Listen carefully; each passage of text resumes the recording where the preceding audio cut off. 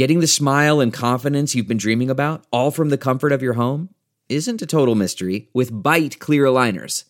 Just don't be surprised if all your friends start asking, "What's your secret?" Begin by ordering your at-home impression kit today for only $14.95. Byte clear aligners are doctor-directed and delivered to your door. Treatment costs thousands less than braces, plus they offer flexible financing, accept eligible insurance, and you can pay with your HSA FSA. Get 80% off your impression kit when you use code WONDERY at Byte.com. That's BYTE.com. Start your confidence journey today with Byte. This week on the Chicago Bears Review. With the bye week on the horizon, our beloved head south to the Bayou for a date with Drew Brees and the Saints as they look for their third straight win and to close out the first 8 games with a .500 record. Can the Bears get it done, or will Brees and company be bad hosts? Tyler Raymond of the Who Dat Dish podcast joins us on the Week 8 preview episode of the Chicago Bears Review.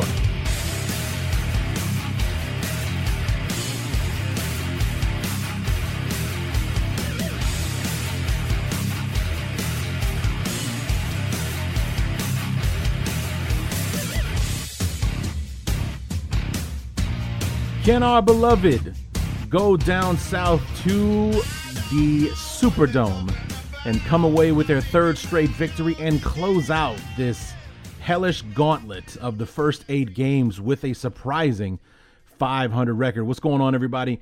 Larry D back for the Week 8 preview episode of the Chicago Bears Review. And, you know, wouldn't it just be a hell of a thing to start out 1-3 and then to finish winning 3 of the last 4, going into the second half of the schedule with a .500 record. I mean, we talked about this at the beginning of the year when the schedule came out. I mean, it was just looking at it, you know, it was brutal from the very beginning. I remember I had the day off from work when the schedule came out, and there it was, NFL Network saying, you know, the Bears were, you know, in the top 5 strength of schedule for the first 8 games. And then in the second half of the season, things ease up quite a bit. And that was the first time that I used the metaphor about the Bears being that boxer.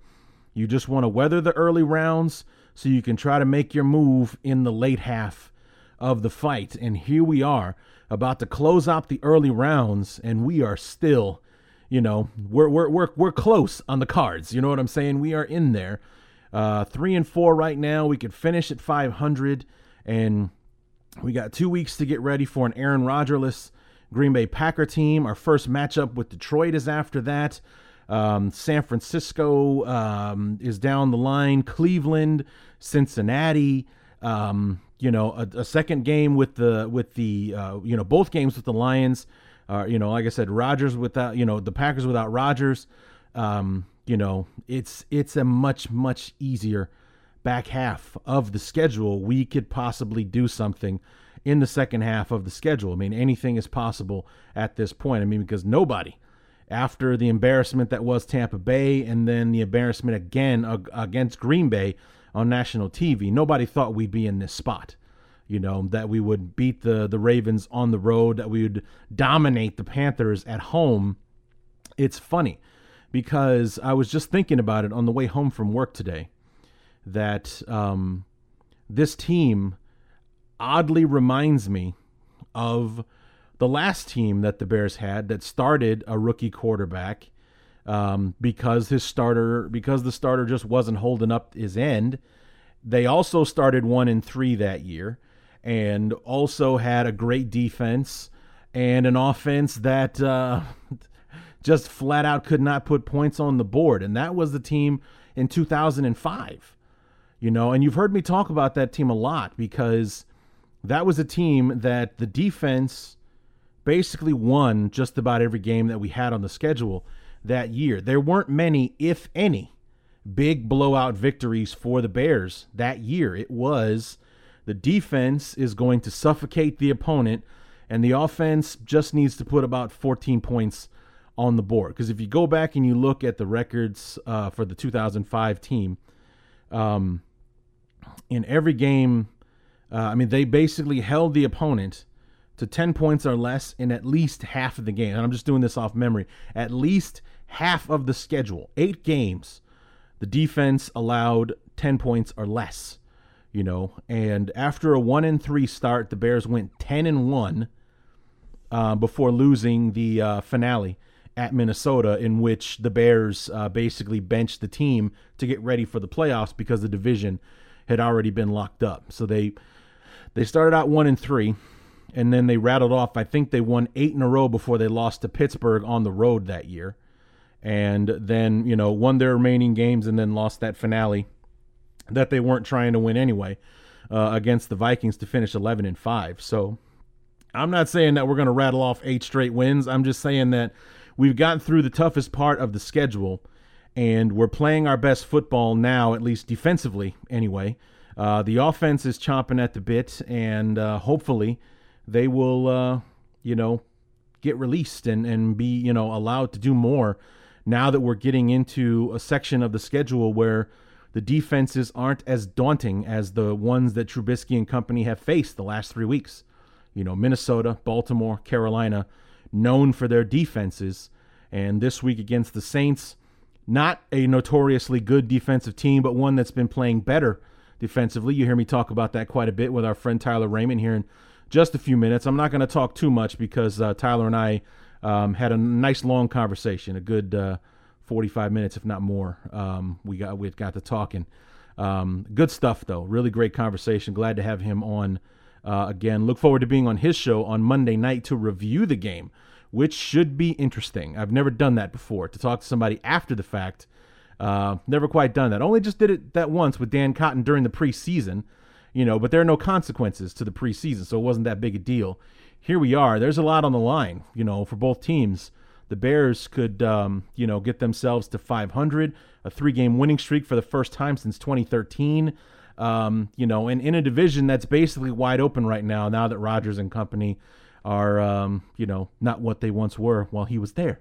So this thing could get interesting, especially with the way the second half is laid out for the Bears. It, as somebody who's obviously watched the team closely, especially over the last several years, you start to trust the team a little bit, especially with the way the defense is playing. With the game that they had last week, man, where they basically you kept waiting for them to bend to the will of the Panthers, and it was their will to keep the ball and keep it on the field. And would the Bears eventually break under the pressure of being out there for 70 plays when the offense did close to nothing to help them win that game, and to see them come around and to hold fast, and not give up anything more than that field goal in the first half. It was, it's kind of that thing that's, like, God help me. I'm starting to believe in this team. And, if only the offense could come around, this could really be something special that we have on the horizon, because it's kind of being laid out with the schedule that we have coming and the way that the division is kind of shaping up with Rodgers gone for an extended period, if not the whole season.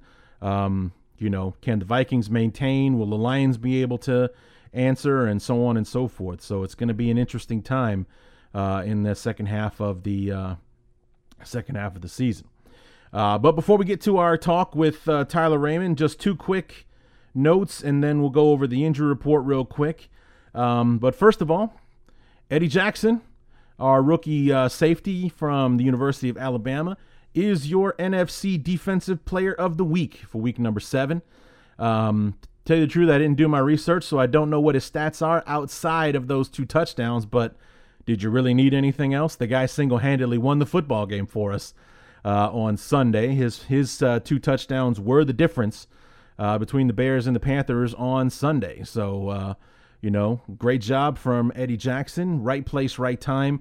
Living up to the the notes that we heard about him when the Bears drafted him, was that the kid always seems to be around the ball, and sure enough, there he was, Mr. Johnny on the spot twice on Sunday, and propelling the Bears to a unlikely victory, especially with the way the offense played on Sunday. So, and then the other big bit of news was yesterday. It was broken by I believe Adam Schefter from ESPN that the Bears made a trade with the San Diego Chargers for wide receiver Dontrell Inman. The Bears give up a conditional 7th-round pick in 2018, so next year's draft, for the wide receiver. So basically his performance will determine whether or not San Diego gets that pick. Last year in 2016, 58 catches, 810 yards, 4 touchdowns. And it's not a bad-looking highlight reel that I saw just from last year. It was just showing his 2016 highlights. It looked decent.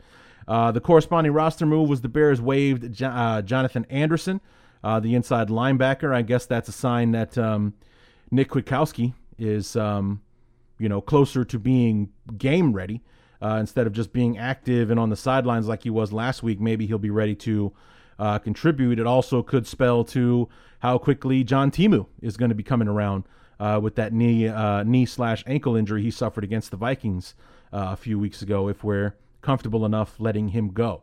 So my dad thought for sure this was going to be the death of Tanner Gentry, and thankfully it wasn't. So it's Jonathan Anderson, not Tanner Gentry, an inside linebacker who is expendable now that we're getting some of our guys back and healthy. So he joins the team, and the Bears officially announced it today after Inman passed his physical. Apparently he was hampered or injured or something like that earlier this year because he's only got like 2 catches for 9 yards so far this season. I think he's been out of the lineup with an injury this year.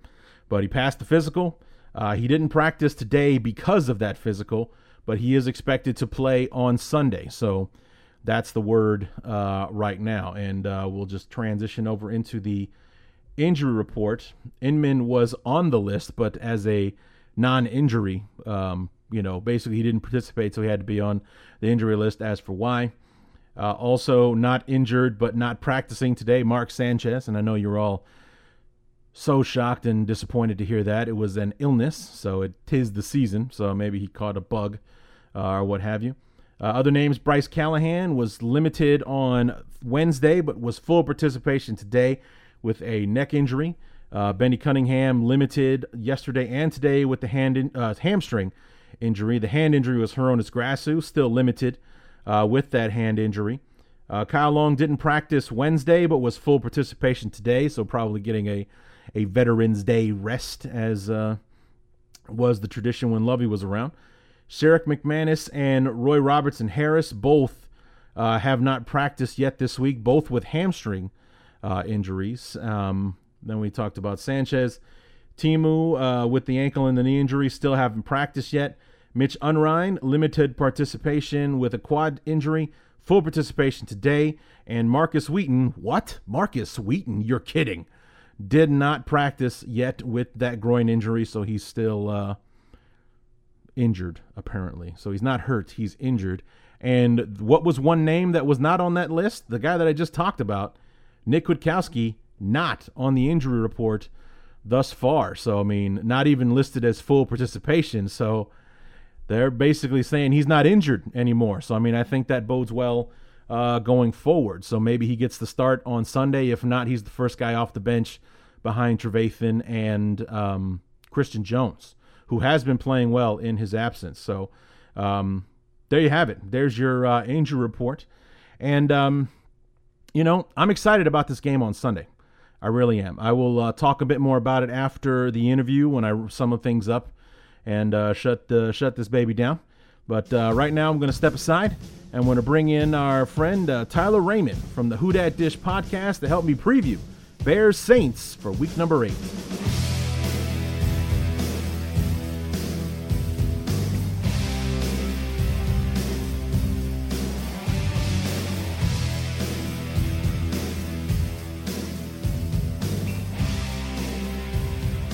Week number 8 has our beloved Chicago Bears closing out the first half of the season on the road at the Superdome against the New Orleans Saints, and the Saints on a 4-game winning streak after starting 0-2.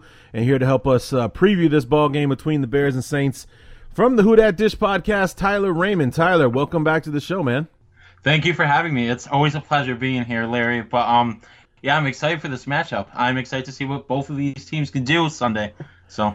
It definitely should be interesting. Looking at the schedule for the Saints. You got off to a rocky start there. I mean, especially that first game against Minnesota. I watched a good portion of the game, and it did not look as close as the final score indicated, 29-19.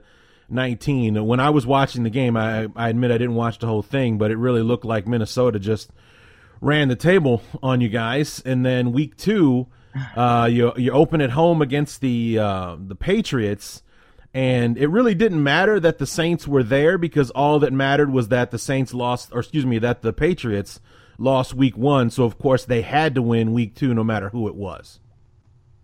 Mm-hmm. Yep. And yeah, it was unfortunate, but the NFL has noticed by now. But the Saints have come a long way since then. They've just about, in my opinion, done a complete 180 in regards to what this team has been able to accomplish, not only on their defense, but as a whole, especially with their balanced offensive attack now. So. And speaking of which, you go from that loss to New England, you kick off this 4-game win streak. The first 2 games, 3 of 4 of which have been on the road. You're at Carolina, at Miami, home for Detroit, and then last week at Lambeau beating Green Bay. But what's most interesting is that not only did the Saints rediscover their offense after 19 and 20 points week 1 and 2, but the defense is kicking in as well. You got 13 from Carolina, you got a shutout against Miami, and then only 17 for Green Bay last week. And I know that 38 points from Detroit, there were some defensive touchdowns in there for the Lions. So, I mean, what's going on with the defense? Well, how did they just finally decide to figure it out? So, at first, I want to give some credit to Dennis Allen, because I think right now, without his brilliant scheming, the Saints wouldn't be anywhere right now. Now, obviously, the Saints did a really good job when it came to their previous draft that they just had, where they have really big impacts from their rookies that are contributing to the team right now. You have Alvin Kamara, for example.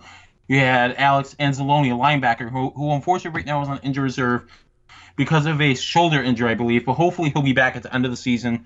You have other rookies in Marshawn Lattimore, who's been phenomenal, who's been our lockdown cornerback through these past few weeks. And then you have a safety in Marcus Williams from Utah, who's been playing pretty well. So I think right now this defense has come down to somehow, some way, putting things together, learning from their mistakes the first couple weeks, making some personnel changes, and they've been getting to town. I think right now with this team, I think most of it has to do with, on the secondary part, if you look at what they've been able to accomplish the first couple weeks, they had different cornerbacks in, but these past few weeks, they've had Ken Crawley, an undrafted free agent, and Marshawn Lattimore, like I mentioned, who have been providing better coverage for the Saints defensive linemen, for example, Cameron Jordan, Alex Okafor. They've been able to generate pressure because they have those extra couple seconds. But let me see if I can pull it up for you, Larry.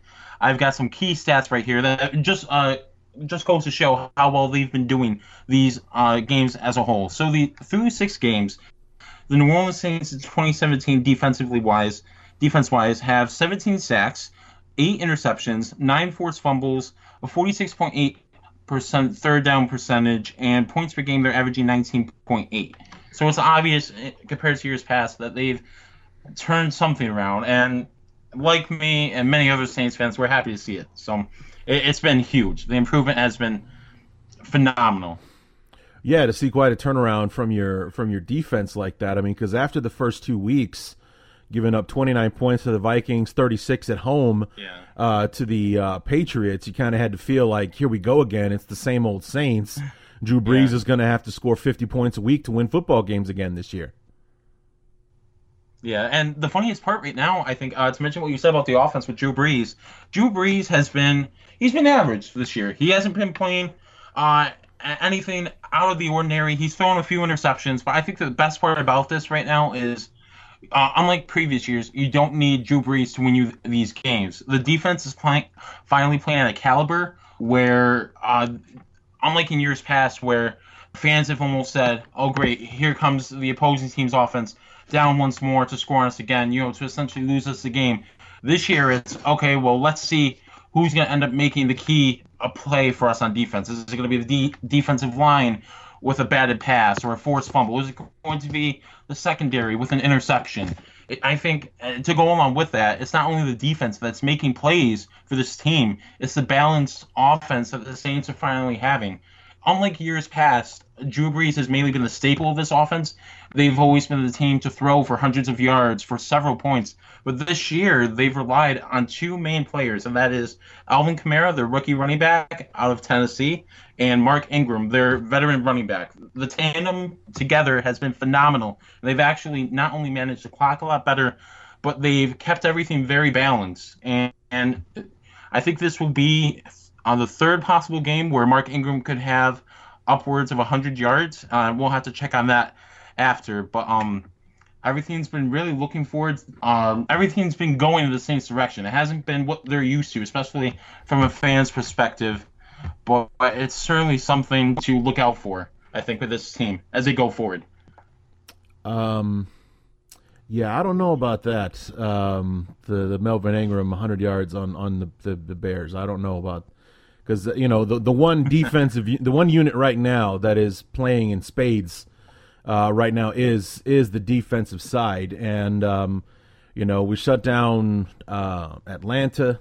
Le'Veon Bell for the Steelers, he could do nothing last week. I mean, even Cam Newton trying to get fancy and running the football wasn't happening. I mean, it's been a struggle for teams trying to run the football against the Bears. So I don't know how much you can expect from Ingram and Kamara this weekend. I mean, you never know, because me being the pessimist for the Bears, it's they've been playing so great lately. Usually when we Bear fans get our hopes up, like, hey, if we win this Sunday, we'll be 500 going into the bye week, and 500 after having being pronounced ahead of the season, having like the second or third toughest strength of schedule for the first 8 games of the season, for this team to be in this position right now is outstanding, especially considering we started 1-3. To be in a position to go 4-4 would be the Bears getting their fans' hopes up again, only to gloriously let us down on Sunday. So it wouldn't exactly blow me away if that did happen, if Ingram and Kamara go nuts and the Bears can't figure out how to stop the run.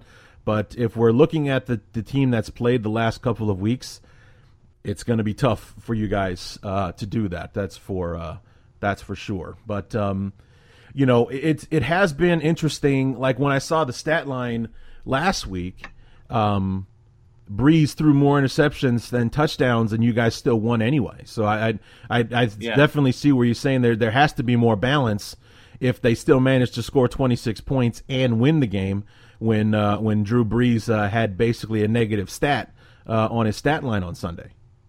Absolutely, and I think that has to start with what the Saints are doing right now with their personnel. You look at, for example, in their wide receiver group, you're missing right now Willie Snead to a hamstring injury after he came back from suspension. You have Michael Thomas, who at times has been actually shut down from opposing cornerbacks, because Michael Thomas last year had a breakout season, so teams are finally starting to realize, maybe we should cover Michael Thomas. So I think this all has to go with Sean Payton utilizing the best 11 players on both sides of the ball for the Saints right now. Obviously, you have a talented rookie running back in Alvin Kamara, who I personally envision is almost like a hybrid of Reggie Bush, Pierre Thomas, and Darren Sproles. I think if you cross a bit of all three of those guys' DNA, I think you get somewhere in the lines of Alvin Kamara. Then you have, obviously, the dominant running back in Mark Ingram. But I think it just has to come down to with being consistent. I know sometimes when it comes to throwing the ball, the Saints have struggled a little bit. So I think having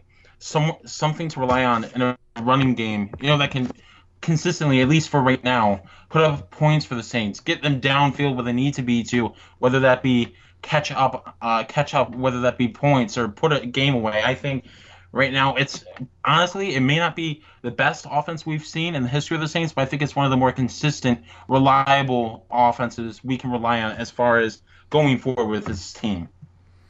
Right, and I find it interesting that the running back position was strengthened by the departure of Adrian Peterson, as opposed to beforehand. Everyone was excited about Adrian Peterson coming in there and this multi-headed monster. I mean, the other thing that's interesting is that getting rid of him also got rid of a major distraction because Peterson was very vocal about how unhappy he was with the limited amount of carries he was getting, being a part of a tandem running group. Absolutely, yeah. And I think when Adrian Peterson came in, you got a very emotional, vocal player, as you said. You have a player who hasn't won a Super Bowl, but has played phenomenal in his past years with different teams, in Minnesota.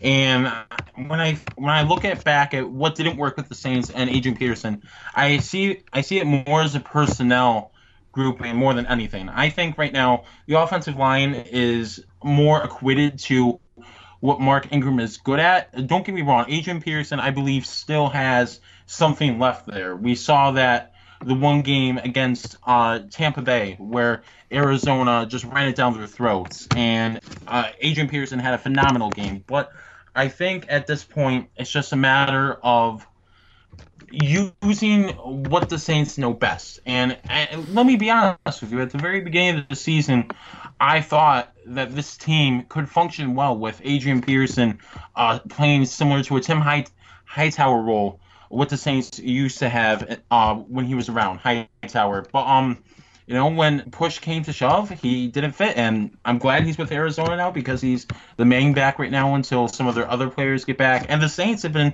showing that they're fine without him, so it's a win both ways. But I just hope success goes for Peterson and the Saints going forward.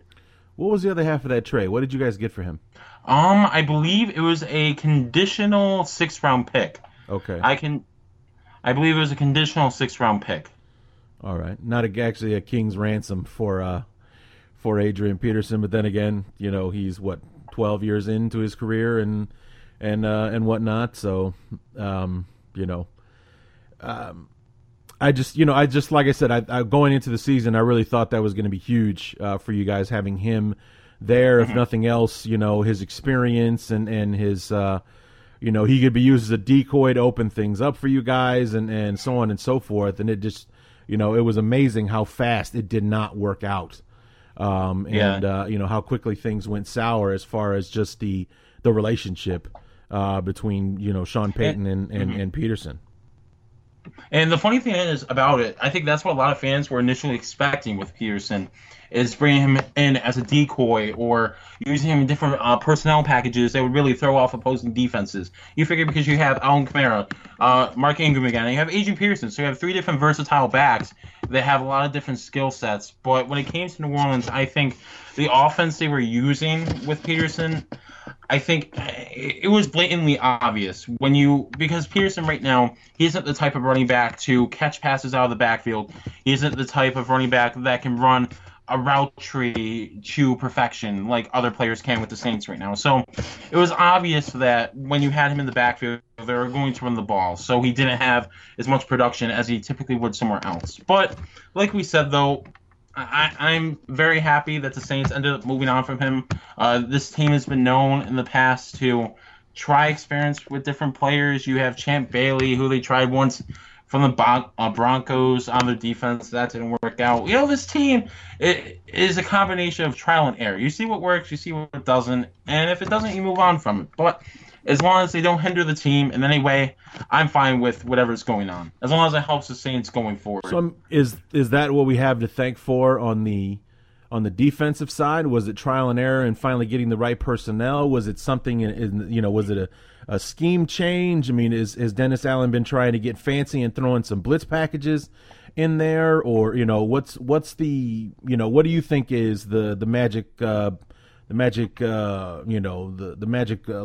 for the Saints that all of a sudden here it are they are playing one of the better defenses in the league right now? Mm-hmm. I think it's a combination of two things. I think, one, it's the health of the team right now. You look at going forward, the Saints haven't lost too many key players for their team. Obviously, you look at this year as a whole, in the NFL as a whole, you practically have, if you're looking at typical names, players that you're familiar with, such as J.J. Watt or David Johnson, for example, you could pretty much have an entire team built on players you're familiar with that have had season-ending injuries. So I believe, first off, that the Saints not losing anybody too important or the players that they have lost, they will be hopefully getting them back by the end of the season. I believe that going forward has helped the team, and I think it's also to do with drafting. You look at right now, the Saints had, I believe, either 3 or 4 rookies that were making an impact for the team every single week. You look at on the offense, although Kamara wasn't starting, he was still someone who was getting countless touches, countless carries, for the Saints. You look at not only is Marcus Williams starting, but as is Marshawn Lattimore. Those players are able to provide a better close-knit, tight coverage for the team that is allowing veteran players in Okafor and Jordan to finally have enough time to get to the quarterback. I think it comes down to everyone working in tandem. I think you play as good as your worst player. If you had to ask me, I'd probably say our linebacking core is probably the weakest chain in this chainmail that the Saints are wearing. But yeah, like I said, everything's going well so far. I think you have to equate that to not losing too many players from injuries and the draft class being very impactful for this team, especially on defense. Well, it's a good thing to see as just a general football fan, to see the Saints finally doing well with their draft picks and such, because the Saints for years were notorious for being stuck in salary cap hell because they were, how are we going to pay Drew Brees? And, let's, even though we're $9 million under the cap, let's give, this ridiculous contract to, what was his name? The safety that you guys signed. Darius Byrd? There you go. Darius Byrd. Let's give him like a $50 million contract, even though we're, 10 million, over the cap right now, and things like that. To finally see them building their team through the draft again, it speaks to the longevity that the team could enjoy going forward. Yeah, absolutely. And I think it comes down to, like I said earlier, trial and error. I think with every team, some more than others, you find out what works in these personnel groupings and what doesn't. Sometimes you just have to take a gamble. I think that's what Sean Payton is known for. Mickey Loomis, Sean Payton, taking a gamble on players, hoping that they could finally have a big enough impact to propel this team into winning seasons. But I think this year, they really didn't have to do that. I was watching, for example, free agency a while back this offseason before the season kicked off, and the Saints were just about in position to make a trade for Malcolm Butler. And if we, for those who don't know, the Malcolm Butler is the cornerback right now for the New England Patriots. But if you look at right now what Butler has accomplished, and you compare that to the extra first-round draft pick the Saints used, which they probably would have given up, if truth be told, for Butler, what they use on Lattimore. Lattimore's been an obvious upgrade to what Butler could have been. So I think it's just a matter of doing everything right in hopes you don't fail miserably. I think it comes down to just taking gambles. And I think if you look back at when the Saints won the Super Bowl in 2009, you look at that faithful gamble at halftime when they did the onside kick. Just reckless gut instinct moves like that is what Sean Payton's known for, and this season is what's given the Saints the edge through 4 games so far. Yeah, it's been interesting to watch, and of course, as a football fan, it's good to see because you're mixing it up in the NFC South again. You guys are in a hell of a position right now because the Falcons are not playing well. The Carolinas lost 2 in a row after they got off to a 4-1 start, and Tampa Bay did not come out of the gates the way that everyone expected them to. And then here you guys were kind of lingering in the shadows with an 0-2 start. You've won 4 straight, including a victory over Carolina, and it seems like the rest of the division is crumbling around you while you guys are striving at the moment.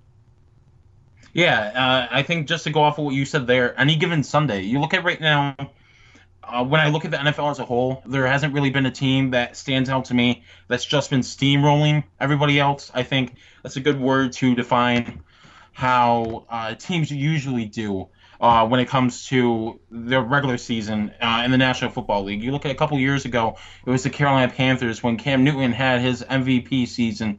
Last year, you look at the New England Patriots and the Atlanta Falcons with their dominant offenses. And this year, it hasn't really been anyone. Obviously, you have surprising teams like the Philadelphia Eagles. You have the Los Angeles Rams, surprisingly. You have the Kansas City Chiefs. You have the Jaguars, who, if they had a quarterback, they'd be right in it too. But I think right now, the Saints need to take advantage of what they've been given. I've always been a firm believer of it's not what you do with your team, it's how others do with their teams that not only impact your outlook, but impact how you do going forward. So I think with the Saints right now, they need to take advantage of every single game, especially the teams in the NFC. For their last remaining 10 games, 5 of those are going to be divisional matchups. So I think you need to take advantage there. But yeah, like I said, everything's sort of not where it should be. If I could use one word to define the NFL right now, I call it the Twilight Zone. You know, you have a place here where the Rams are surprisingly over 500, and you have the Philadelphia Eagles of all teams leading the NFC East. So it's certainly been weird, to say the least. Yeah, it has been interesting thus far, you know, and I think I saw it on SportsCenter or something the other day when they put up the division leaders for the 4 teams in the NFC. You got the Eagles, the Saints, the Rams, and the Vikings. And the announcer on the show was like, just like we drew it up at the beginning of the season. I mean, everybody knew at the end of October that the Saints and the Rams were going to be in first place in their divisions. I mean, everyone knew that, right? And of course, the Eagles would have the best record in football.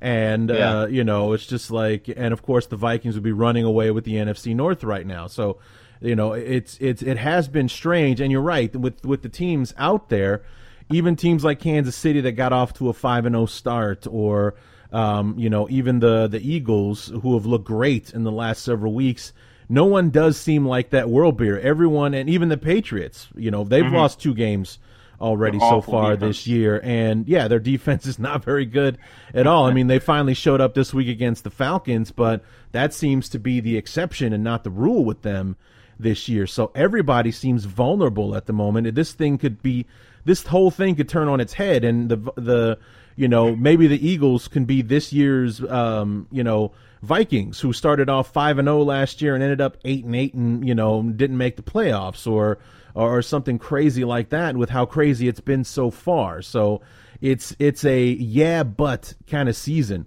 so far. It's like, the Rams are 5-2, but there's still 10 games left to go. A lot of things can happen between now and December 31st when the season closes out. Yeah, and to go off what you said there, I think everyone's almost in shock right now at what's going on. You even have teams in the AFC like the Buffalo Bills and the New York Jets, who actually the Saints have to face both those teams in later games. Buffalo will actually be going to, so if you want some time, I can tell you how that goes. But, yeah, I think it's just been really interesting going forward how nobody, I think, if you ask any single NFL analyst, ESPN, NFL Network, not one person would have predicted this kind of outcome for all of these teams going forward. Not to mention, I think that has to go back with all of the major injuries going forward with all these teams. You have teams, for example, in the Green Bay Packers, who could have been big contenders in the playoffs after they lost Aaron Rodgers to, I believe, his collarbone injury. You know, that sort of knocks them right out of there. You have teams like the Texans, who lost J.J. Watt, surprisingly. That sort of bumps their defense down a bit. It's been really unfortunate when you think about it, you know. You have all these passionate players who are trying to make impacts for the teams, great players who have been sidelined due to injury, and I think that's mainly one of the big reasons why the NFL is sort of flipped upside down right now. Yeah, I mean, the Bears and the Saints are in a very similar situation as far as the second half of the schedule really is going to determine how the season turns out, because absolutely, when the schedule came out for the Bears, the first 8 games, it's like, good God, we'll be lucky to be 3-5. And here we are, we're in a position right now to actually be 500 at the end of the season. And I made the metaphor that the Bears are going to be like that boxer that, you want to just weather the storm in the early rounds so you can get into the later rounds and maybe make a killing there. Because the second half of the Bears schedule, you got the Saints, you got the 49ers, the Bengals aren't playing well, we got the Lions twice, and an Aaron Rodgers-less Packer team in the second half of the schedule. That sets up pretty well, especially with the way our defense is playing right now. And here, you guys in the Saints, you guys have 5 division games coming up in that second half of the schedule. Both games against the Falcons. You got Tampa Bay twice, and Carolina at home this time around. So, I mean, you guys are in a position where if you can weather the storm in your own division, you're going to be in pretty good standing when the season closes out. Absolutely. I think when you look at it, I didn't realize how favorable your schedule looks. Yeah. Your team's schedule looks by the end of it. It gets pretty crazy. I think if both these teams, I think right now the NFC North is wide open as far as who goes. Case Keenum, for example, for the Minnesota Vikings, I don't believe is a quarterback that can consistently win you the amount of games needed to put that team in the playoffs. Matthew Stafford has been hobbling his way around in games, so you don't know if the Detroit Lions are a team to contend for the NFC North. And your Bears, they have a consistent defense. I think right now in the NFL, what you need is consistency, whether that be on the offensive line, the offense as a whole, the running game, the defense, anything. If you have consistency week to week, that will guarantee you something in this league. I think the Saints right now, to go off of this, has been trying to just re-emphasize consistency as a whole for this team. You look at positions that were normally unthought of when it comes to actually being talented. You look at the secondary, the defensive line finally being able to make plays. I think right now, especially against a good Bears team, if they want to close out Howard and your running game, I think they're just going to need to be consistent and continue doing what they're doing. If not, even produce more. Because as it gets further down the line, if the Saints team wants to make the playoffs, I'm cautiously optimistic right now. If they want to make the playoffs, they're going to not only continue to do what they're doing now, but they're going to need to take it up a notch. No, I definitely agree with you there. Like I was saying before, it's definitely shaping up that it's going to be your division to tank, because it seems like the Panthers are slipping. Atlanta can't quite get their footing right now, and like I said, Tampa Bay came out of the gates the opposite team that we were expecting, and it's with Rodgers gone, it's definitely a wide open race in the NFC North. Now, to talk about our game, the one thing that has me less than optimistic about our chances on Sunday is our offense, and the fact that this past Sunday we produced all of 3 points on the offensive side, and if not for the Eddie Jackson show, we would have been looking at a 3-3 nail biter in the fourth quarter against the Panthers on Sunday. So, outscoring your opponents is the name of the game, and we can't depend on our defense to keep putting up 14 points on the board each and every Sunday. And as far as if I was a betting man and I'm looking at this thing, unbiased, I would have to lean towards the Saints. I mean, I definitely love the chances for the Bears to win this game on Sunday, but I would have to skew heavily in the favor of the Saints simply because their offense can score and mine can't. And I think that all has to come down to what you said earlier in a little bit is which part of which team is going to get off first. Right. I think, like you said, in the Bears, you have Mitchell Trubisky. Obviously, he's a talented quarterback. What he did at UNC is obviously something to keep aware of. So I think, especially with the Saints, if we somehow manage to, not that it's not possible, but I think it's something to keep an eye on. If they somehow manage to limit your playmakers you guys have in your backfield to under 100 yards, that will essentially be forcing Trubisky to make plays by himself, to get your wide receivers involved. And I think that's something, if it goes that way, I think it will favor the Saints. Now, the same could be said for Drew Brees. Although Drew Brees is a Hall of Famer, I believe that if there isn't any consistency, if there isn't any balance through our offense, I think you might see some struggles there. Because I think right now, in the past, Drew Brees has been known to always throw for hundreds of yards, touchdown after touchdown. And when you look at it, if you had to ask me, I think the ratio of passing to running was more 6-4, 7-3. Now it's pretty even. So I think this year, if your team wants to continue to win, I think it's going to take for the Saints some consistency, even against a very good defensive line, who we haven't mentioned yet. But Akeem Hicks, one of their stars, was a former Saints player. So I remember I was actually on my own podcast, Dayton and I, he's our co-host. we both mentioned how Akeem Hicks, when asked about Drew Brees, he was a little salty in saying that he didn't really want anything to do with it. So I think he might come into New Orleans with a bit of a grudge against him, and I'm curious to see how that goes, especially. Yeah, I just actually read an article a little bit before we got started here about Akeem Hicks and going back to New Orleans, and he hasn't gotten over it. So, Akeem Hicks straight up is a pretty tall order. A pissed off Akeem Hicks, I'm interested to see what that's going to be like on Sunday. Yeah, that's going to be interesting. At the very least, the best word to describe him would be bitter. He is not happy about the way things went down with his departure. Now, granted, it sent him to New England, which doesn't suck for anybody, but he wasn't happy about being cast out of New Orleans and what have you. So I'm interested to see what if anything the impact will be of Akeem Hicks showing up that way on Sunday. So I mean, when I talked to the Panther guys last week, they were asking me who is it that they need to be worried about, and I said, well, the one player on defense that you have to know where he is on every single snap, it's Akeem Hicks. Because Leonard Floyd, he can come and go in the passing game. Same thing with Pernell McPhee or Sam Acho, our outside linebackers, our primary pass rushers and whatnot. The secondary seems to be taking turns on who's having great games and whatnot. And our linebacking core was a revolving door because people were getting hurt. We seem to be a bit more stabilized now with Danny Trevathan being back, and Nick Witkowski seems to be healthy. Christian Jones and stuff has done well on the inside.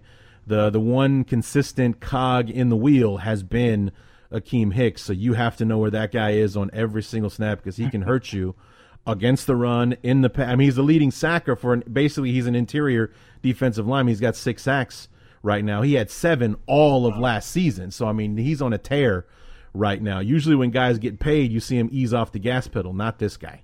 He's been absolutely. He's been an animal for the Bears last year and this year especially. So if he's coming in with a chip on his shoulder, I'm wondering how that's going to affect him mentally and physically when the game starts. When the game takes place on Sunday. And I hope it will be enough to get the Bears a win because it's the offense. It's not that Trubisky can't do it.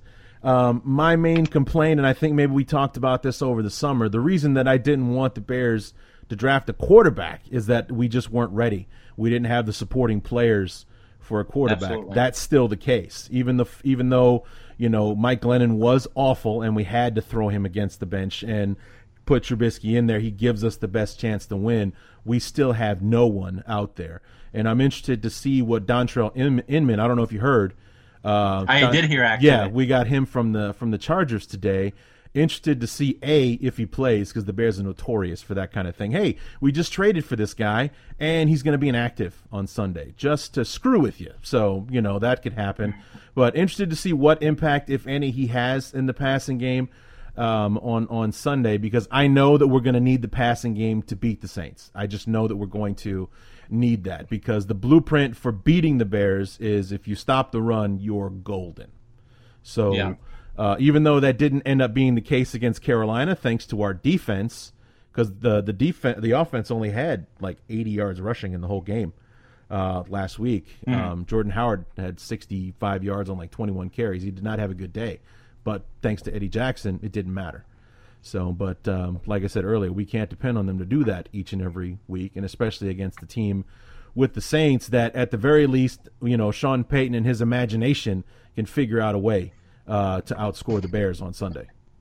Absolutely. And to go back to what you said about Akeem Hicks, and when we rewind the clock a little bit, when he was with New Orleans, he was a decent player. Don't get me wrong. He was decent, but he was never that breakout player that he became in Chicago. So props for awakening that bear of a beast over there. But I just have to mention here, you'll probably enjoy this. I don't know how much you follow the week prior to an opponent for the Bears, but the Saints are going to be without their starting right guard and Larry Warford, who's actually, you guys are familiar with in the past because of, I believe he played with Detroit. Yeah. Yep. He has an abdominal injury, so that might sideline him for a few weeks. So right now the Saints are going to be rolling with we assume is going to be our backup offensive lineman. He's more of a versatile player, can play multiple positions.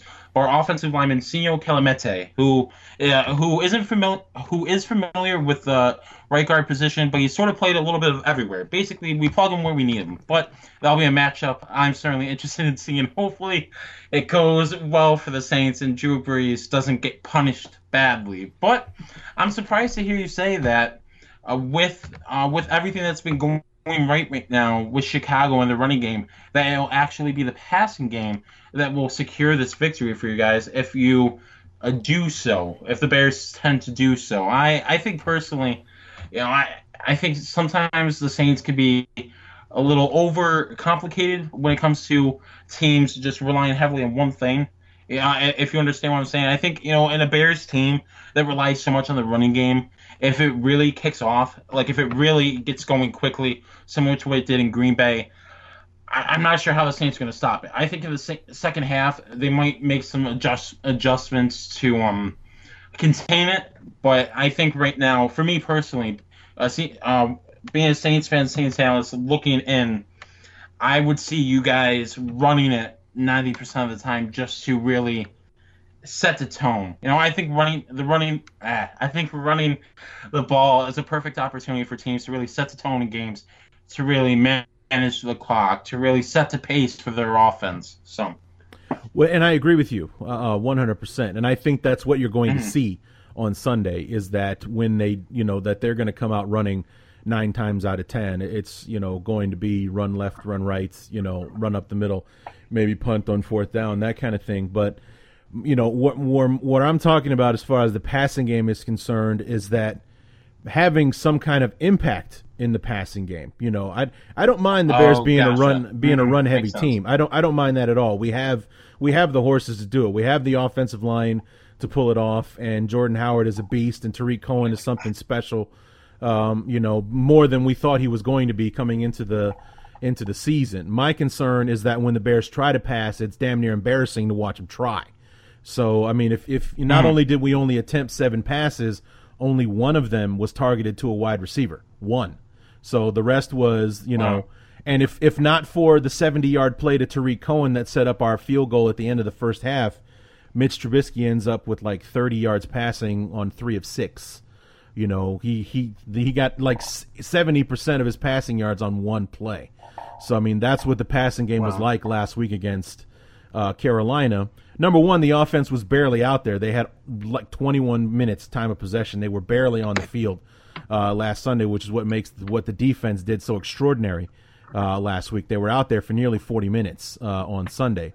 But like watching the Bears run the ball at times is like banging your head against the wall because the defenses that we've been facing have been loading up. You would think there's 14 guys in the box with the way that they're just pouring into the backfield. They're shooting the gaps, or they can see what play we're running a mile away, and they just come pouring into the backfield. On 3rd and 1, we lose 3 yards because everyone just head what's it called, the student body left, student body right, that kind of thing. It's like, okay, well, they're running to the left, so 9 guys go to the left, and you're running into a brick wall, and that's all there is to it, kind of thing. So it's like I'm more concerned about if and when the Bears throw the ball, that they actually do something with it, as opposed to, hey, we have to run the ball because we got 2 yards on 1st and 2nd down, and it's 3rd and 8, and of course you throw the ball on 3rd and 8. So I would like to see us mix it up a bit more. Yeah. I can pretty much guarantee that any 1st and 10 play will be a running play. I can guarantee that's what you're going to see on Sunday. And against Baltimore, it drove me absolutely insane because Baltimore knew that, and more times than not, we either got nothing or lost yardage on 1st down because Baltimore was looking for the run on 1st down, and they guessed right just about every single time. Now, I've actually got a question for you. This will lead into what I'm going to mention in a sec. But would you say Mitch Trubisky is one of those dynamic players that can not only affect you through the air, but with his feet, with his legs? He has shown that he has the ability, and the other part about it is that he's really smart about it too. He's not going to be like he's a backup on our team, Mark Sanchez. You know, the guy that doesn't know how to slide, or the guy that will blow out his knee sliding incorrectly. Fumble. Yeah, I mean, but he's in. You know, I hate to make the comparison just because I can hear the groans coming a mile away, but he reminds me a lot of Aaron Rodgers when he runs. Because Rodgers is very smart when he runs as well. He's going to get the yardage he needs. He's going to get out of bounds. He's going to slide. But if he sees the opportunity, he's going to turn up field and keep going. And Trubisky had a run like that against Baltimore where it looked like, okay, he's going to get 5 yards and get out of bounds. And then he cut it back to the inside, and he ended up getting a few more. So I like the very little that we have seen of Trubisky as far as him running or being able to move around. Number one, it's a vast improvement on Mike Glennon, because Mike Glennon would freak out when he got under pressure. You know, you see him just go into full panic mode and he just crumbles into the ground. Trubisky tries to move around in the pocket at least, or has pocket awareness to know that he needs to move in order to open things up for himself. So I believe that Trubisky is the real deal. And it's either going to take, you know, next season or 2018 when we add some personnel around him, or, you know, the Bears just finally turning him loose and letting him try before we really get to see what this kid is capable of. But as much as I was opposed to him being drafted and whatnot, because I have been proven right, the Bears, the supporting cast around him just wasn't ready to support him yet. I'm glad that we have him, and he does appear to be the real deal, in my opinion. So it's funny when you say that about, you know, Trubisky being able to beat you both ways, and this is where I was going to bring the discussion to. Is obviously I know that right now for the Chicago Bears, NFL teams have been seeing that the running game is consistent. It's been working. So why change it if it's not broken? Right. But at the same time, though, you have a young rookie quarterback who you could essentially see what he's capable of in his rookie year. You have players now and Carson Wentz, Jared Goff with the right scheme that are able to produce these wins for their team because of not only their coaching, of course, but what they're able to do talent-wise. You look at Carson Wentz. I was watching the game just against Washington where it looked like Carson Wentz got sandwiched between a triangle group of players, and they somehow escaped it. And as he was going down, threw almost looked like a miracle touchdown in the back right corner of the end zone. So I'm honestly surprised that they haven't opened it up a little bit more for Trubisky. And here's a question I've got for you, Larry. Do you believe, obviously you have a good head coach, I believe, in John Fox. Would you say that he's a little bit conservative for what this team is capable of right now? You know, it's, you know, if that's the rumbling that you're hearing is Bear fans laughing all over the place and you calling John Fox a good head coach. He's decent. You know what, man? It's as far as Bear fans are concerned, and I'm one of these people, the John Fox era has been a disaster so far. And the thing that's hurting Fox now more than ever is that it's coming out that, you know, first of all, I have been vehemently asking for Dole Loggins' head. That's our offensive coordinator, because the play calling is predictable, it's boring. Conservative would be a generous word for it. But I've been hearing lately from beat writers and guys behind the scenes that know it's because of Fox. Fox is the reason that Trubisky hasn't quite been turned loose yet, because we pretty much have the same personnel with a better quarterback than we had last year. And when Matt Barkley, of all people, was our starting quarterback due to injury for about 5 or 6 games, we were slinging it all over the field. You know, Jordan Howard was able to flourish the way he was because we were challenging defenses with our passing game. And the fact that we've got a better quarterback now and pretty much the same wide receiving core that we had last year, and we're even handcuffed would be the best word to describe how most Bear fans feel about our offense right now. So, I mean, when you talk about Wentz, you talk about Goff. Both of them started and played the majority of their rookie season. I mean, Wentz played from minute 1, but Goff came in, you know, early or, you know, mid to first half of the season. You know, from like game 6 on, he was the starter. And you see what these guys are doing in year number 2 with a full off season underneath them. They also added some pieces, like with Philadelphia, with Torrey Smith, Alshon Jeffrey. They added that to what they already had. Yeah, same thing with with the Rams. They added Sammy Watkins and Robert Woods, and now they seem to be flourishing on offense as well. Thinking about that has me really excited about 2018 if the Bears can make it work in the offseason to add some pieces for Trubisky to throw the football with. You add that to Jordan Howard and that defense, things could get scary for the rest of the league next year. But here we are right here and now. We're taking our rookie lumps and, going to battle with the guys that we brought kind of thing. Like I said, I like our chances on Sunday, but I worry about, whether or not we're going to be able to put enough points on the board against the Saints to pull it off on Sunday. And it's in the Superdome, and you guys pretty much always win in the Superdome. So it's going to be interesting on Sunday, and I'm definitely looking forward to it because this is the one game thus far that I can say I honestly have no idea what's going to happen. Yeah, and neither do I, to tell you the truth. I think just to go back quickly what you said there about Trubisky, similar to the Saints have been in past, I think similar to what you guys are trying to accomplish on offense, we were trying to accomplish on defense. And maybe it takes a really good draft to get that done. Look at what the Saints have done this year. Like I mentioned earlier, with Marshawn Lattimore, who's easily been if we had to give one award to anyone on this defense, it easily has to be Marshawn Lattimore.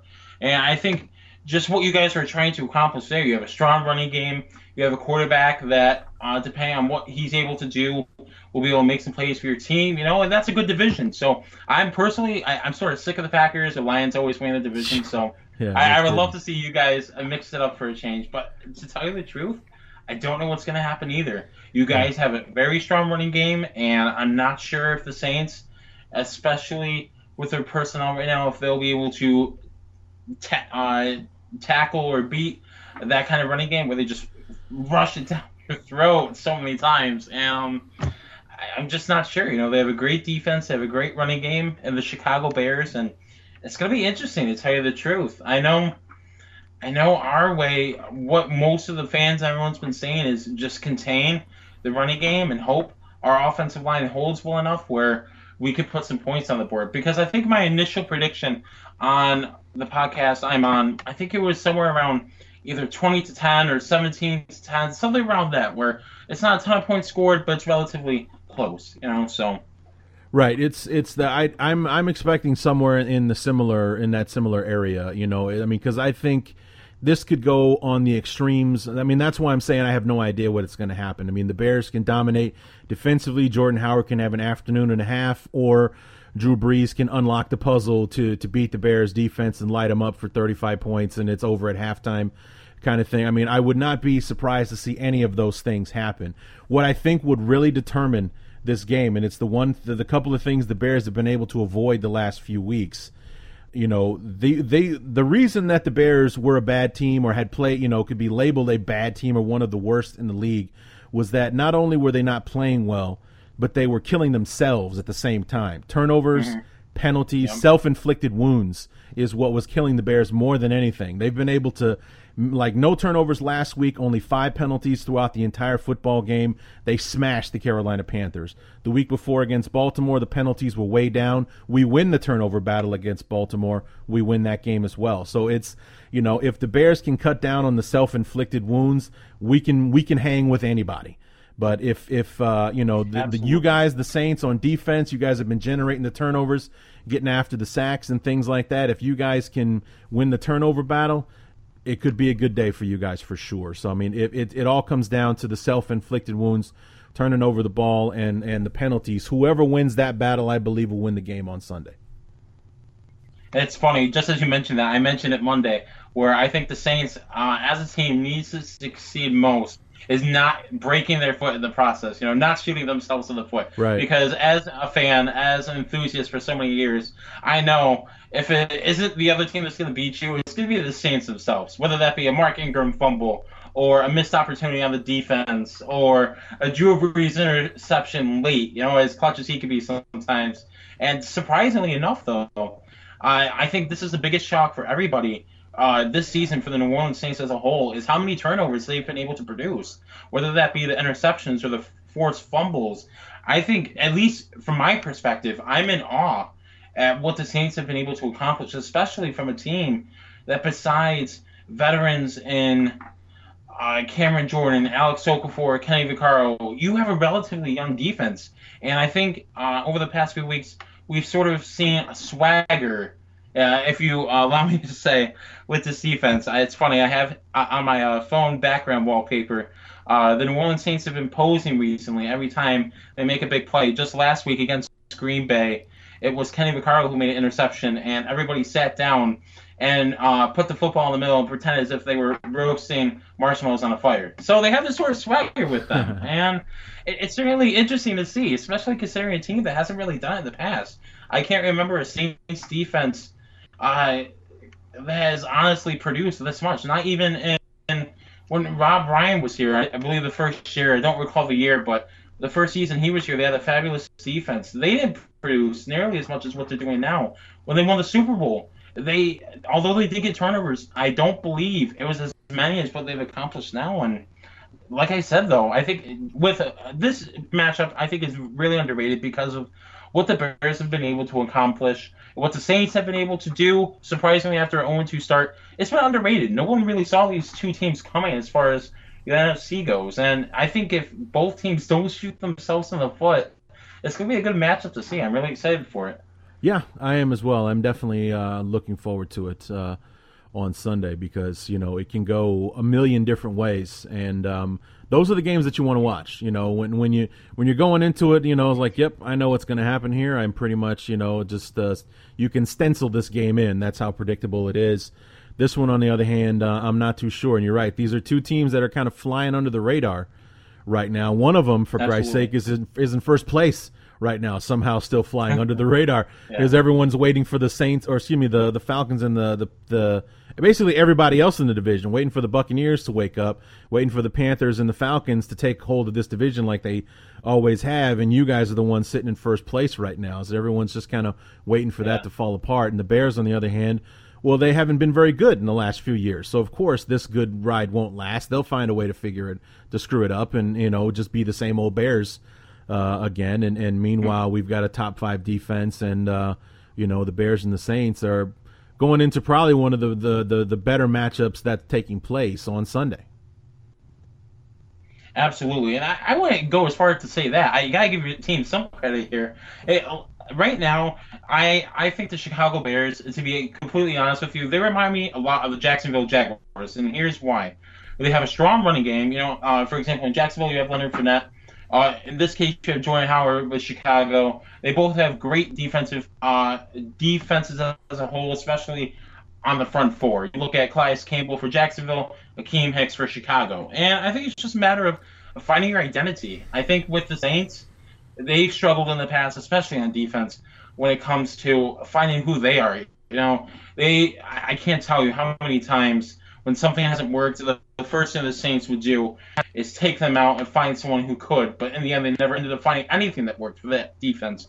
And I think it's just a matter of, especially in this NFL, this season, where nobody really knows where they are, there isn't a team that's steamrolling everybody else to submission.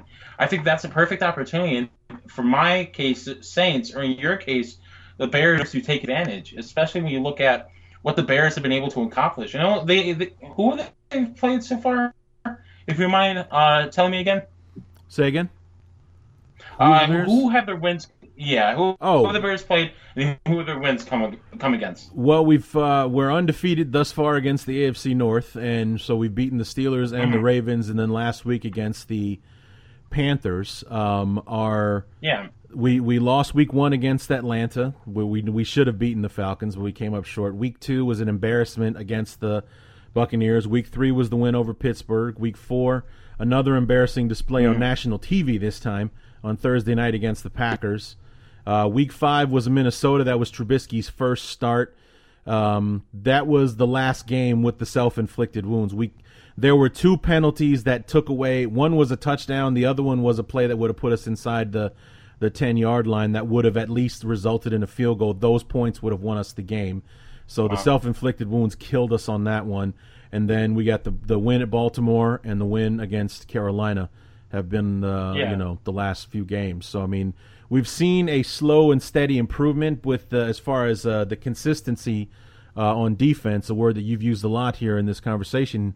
But you're right. Yep. Consistency is a killer as far as if you're consistent with something, it's going to benefit you in the long run. It's a marathon, not a sprint. Absolutely. And, like you said there, they have good wins against the Pittsburgh Steelers right now, who are, if memory serves me correct, on top of the AFC North and actually have the first seed right now if the playoffs started today.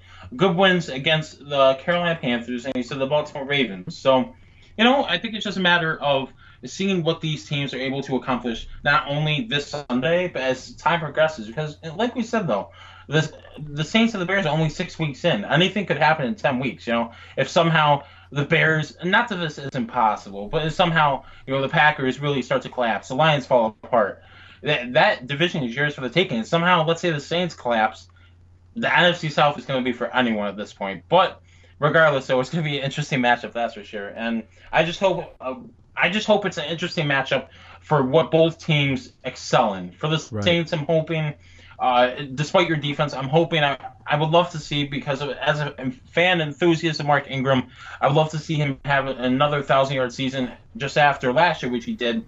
So if he could accomplish 100 yards, I'd love to see that. In your case, Jordan Howard, I'm assuming you'd love to see him go over 100 yards, which I'm hoping doesn't happen. And I would love to see both defenses really control this game. I think that'd be something we'd love to see. There hasn't really been too many defensive controlled games this season. So, well, Tyler, I appreciate your time. Good stuff.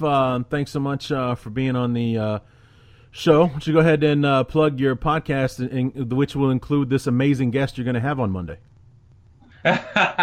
Well, for those who weren't aware, I'm not sure if you told anyone, but I'm actually going to be having Larry on Monday, so make sure to look out for that. We'll be talking about the Bears-Saints matchup and what the two amazing teams we've talked about tonight, what they will accomplish, and see who ends up getting that win.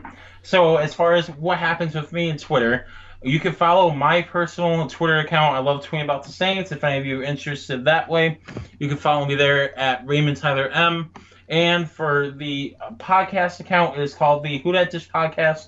You can follow that at the WDD Podcast. So make sure you stay tuned for not only this amazing podcast tonight, but for Monday night, as Dayton and I, that's my co-host, will be talking with Larry as we review the Saints-Bears game. So look forward to that. Yeah, that should definitely be interesting to talk to someone after the game, as opposed to I'm all about the previews and talking about what's going to happen instead of talking about what did in fact happen. So that's going to be an interesting conversation. So, Tyler, thanks so much for being on the show. Tyler Raymond, the Who Dat Dish podcast. Be sure to check that out, and not just when I'm on it next Monday. Thanks again, Tyler. Anytime.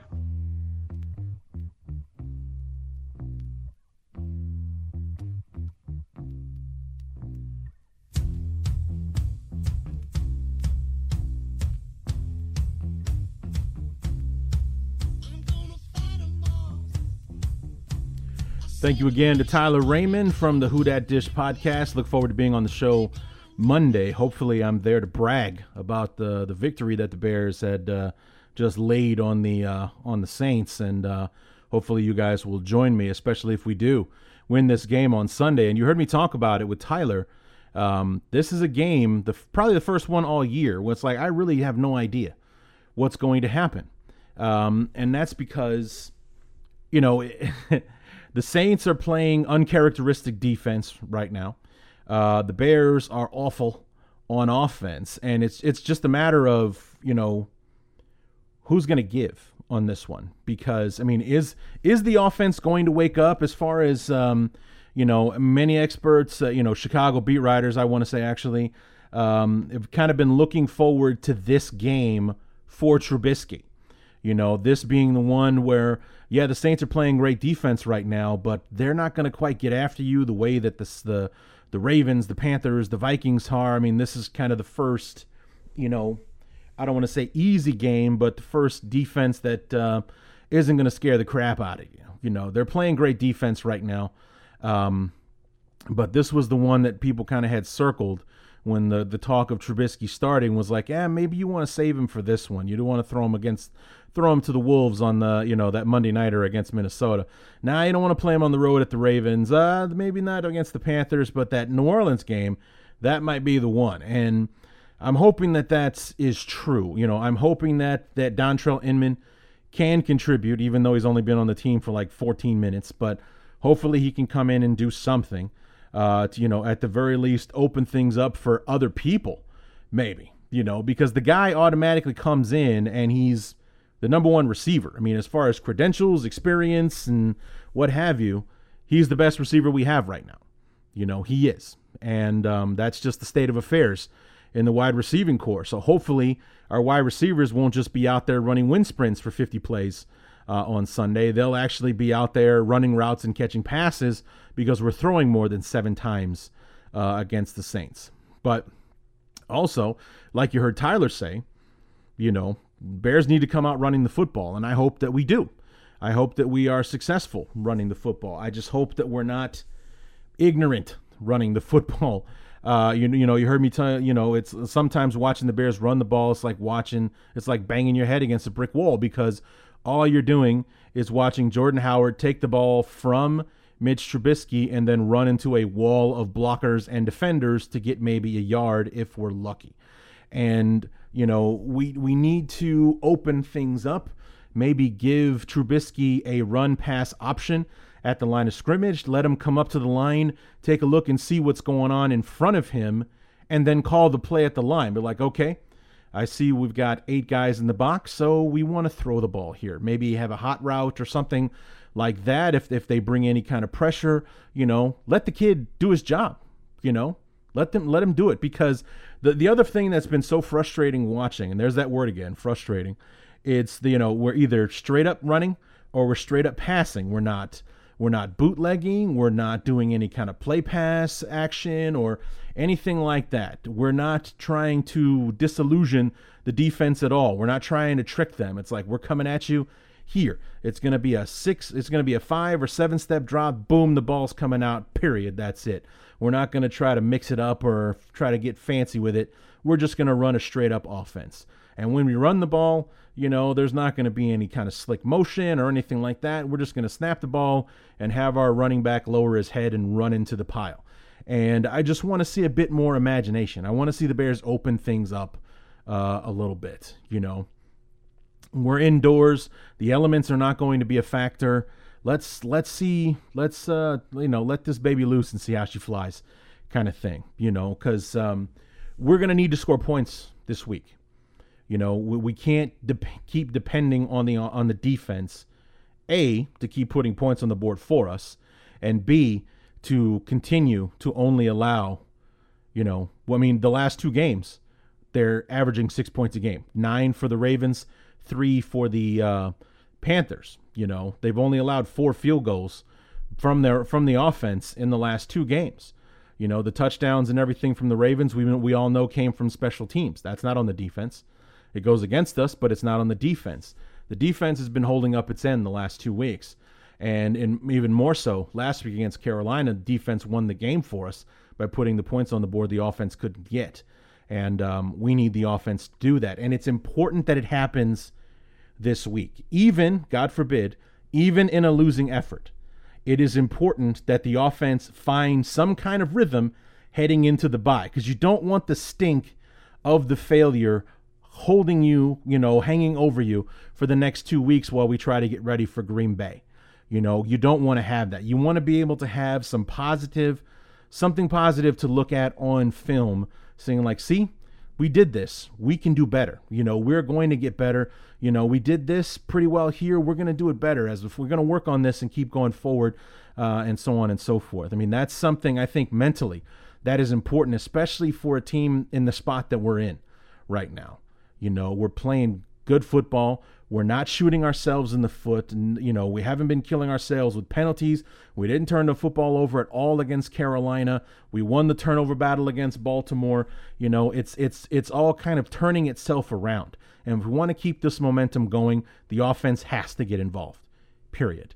And just because the Saints are the Saints and they're dynamic offensively, because of Drew Brees, we're going to need to score some points, because I think even a great effort from the defense, may not result in them holding the Saints to single digits. I mean, we might give up a score or two just because, especially if the offense is going to be anemic in the beginning and we keep giving the ball back to New Orleans. That's the opposite of what we want to do this week. This is very much like the same strategy that I try to get the Bears to employ anytime we play Rodgers and the Packers. It's like we want to keep the ball out of Aaron Rodgers' hands. The more we keep putting in his hands, the more opportunities we are giving him to kill us.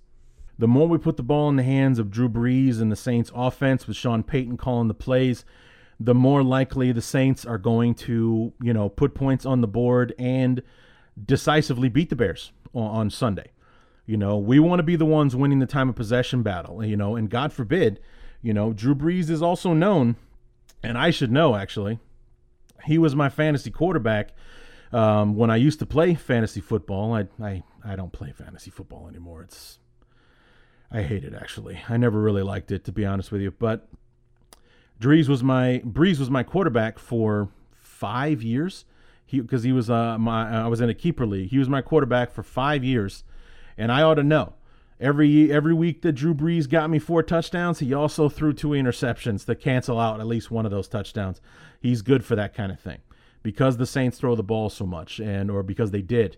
Anyway, you heard Tyler talk about quite a bit about Mark Ingram and the rookie Kamara. Really mixing things up in the running game, giving them a more balanced attack. Well, we're good against the run, so we want to put the ball. It's actually kind of a pick your poison type thing. Do we want to shut down Brees and put it all on the run game, or do we want to shut down the run game and put it all on Brees? It's an interesting, pick your poison kind of deal, which is why it's going to be important that our offense does its part this Sunday. I mean, it really does fall on the offense. And all things being equal, if we can keep the penalties down, limit the turnovers, if it's a straight up football game, it's going to be up to the offense. Our offense is going to decide whether or not we win this game. It really is. That's what I believe, is that if our offense comes to play and puts their own points on the board this week, then I think we have a great shot at winning this game on Sunday and getting that 4-4 record to go into the bye. Basically a 0-0 team with one of the lighter schedules in the league in the second half. So it's important, and God forbid, in the event that we don't win this game on Sunday, it's important that the offense does its part, like I said, to show themselves more than anything else what they're capable of. Even if we lose in this game to the Saints, it's important that the offense get something going, some kind of rhythm.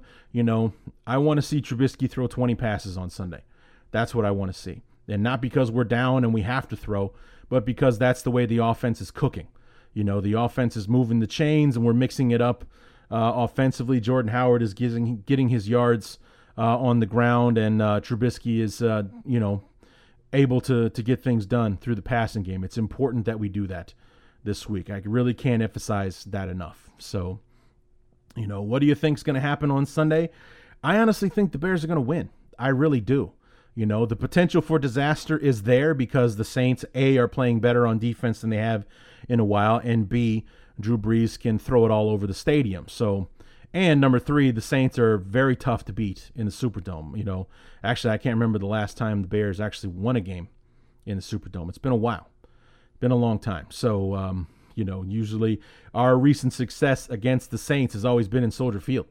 Going back to the NFC Championship game, they played us in New Orleans, New Orleans came to Chicago like 3 or 4 years in a row. We won all those games because it was in December. It was in Soldier Field, that kind of thing. And, we went out there in 2011 was our last trip out to the Superdome, and they killed us. I think like week 2, week 3 of 2011 or something like that. They beat us that week. So, we haven't had much success in the Superdome, but we don't visit much. So, but I think the Bears can win. If, like I said, all things being equal, keeping the penalties where they've been, 4 or 5 penalties for 30 yards, none of them very no killer penalties, no turnovers and things like that.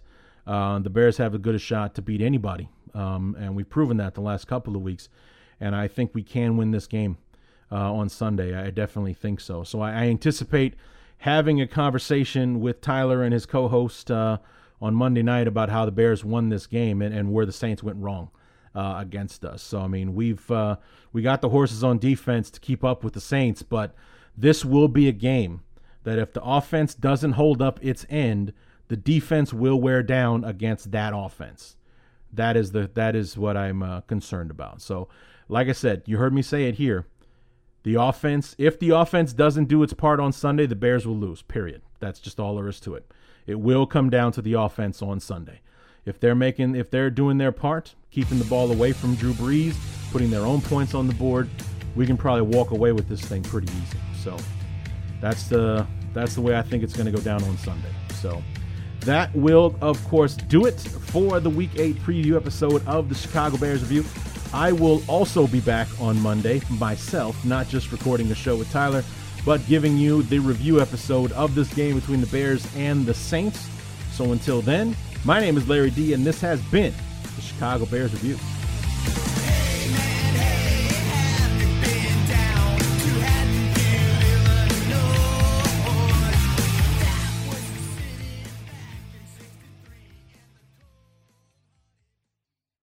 There are some things that are too good to keep a secret. Like how your Amex Platinum card helps you have the perfect trip. I'd like to check into the Centurion Lounge. Or how it seems like you always get those hard-to-snag tables. Ooh, yum. And how you get the most out of select can't-miss events. With access to the Centurion Lounge, Resi Priority Notified, and Amex card member benefits at select events, you'll have to share. That's the powerful backing of American Express. Terms apply. Learn more at americanexpress.com/withAmex. The comfort of your favorite seat is now your comfy car selling command center, thanks to Carvana. It doesn't get any better than this. Your favorite seat's the best spot in the house. Make it even better by entering your license plate or VIN and getting a real offer in minutes. There really is no place like home. And speaking of home, Carvana will pick up your car from yours after you finalize your offer. Visit Carvana.com or download the app and sell your car from your comfy place. We're driven by the search for better. But when it comes to hiring, the best way to search for a candidate isn't to search at all. Don't search. Match. With Indeed. Leveraging over 140 million qualifications and preferences every day, Indeed's matching engine is constantly learning from your preferences. So the more you use Indeed, the better it gets. And listeners of this show will get a $75 sponsored job credit to get your jobs more visibility at Indeed.com/match. Just go to Indeed.com/match right now and support our show by saying you heard about Indeed on this podcast. Indeed.com/match. Terms and conditions apply. Need to hire? You need Indeed. Delve into the shadows of the mind with Sleeping Dogs, a gripping murder mystery starring Academy Award winner Russell Crowe. Now available on digital. Crowe portrays an ex-homicide detective unraveling a brutal murder he can't recall. Uncovering secrets from his past, he learns a chilling truth. It's best to let sleeping dogs lie. Visit sleepingdogsmovie.com/Wondery to watch Sleeping Dogs, now on digital. That's sleepingdogsmovie.com/Wondery.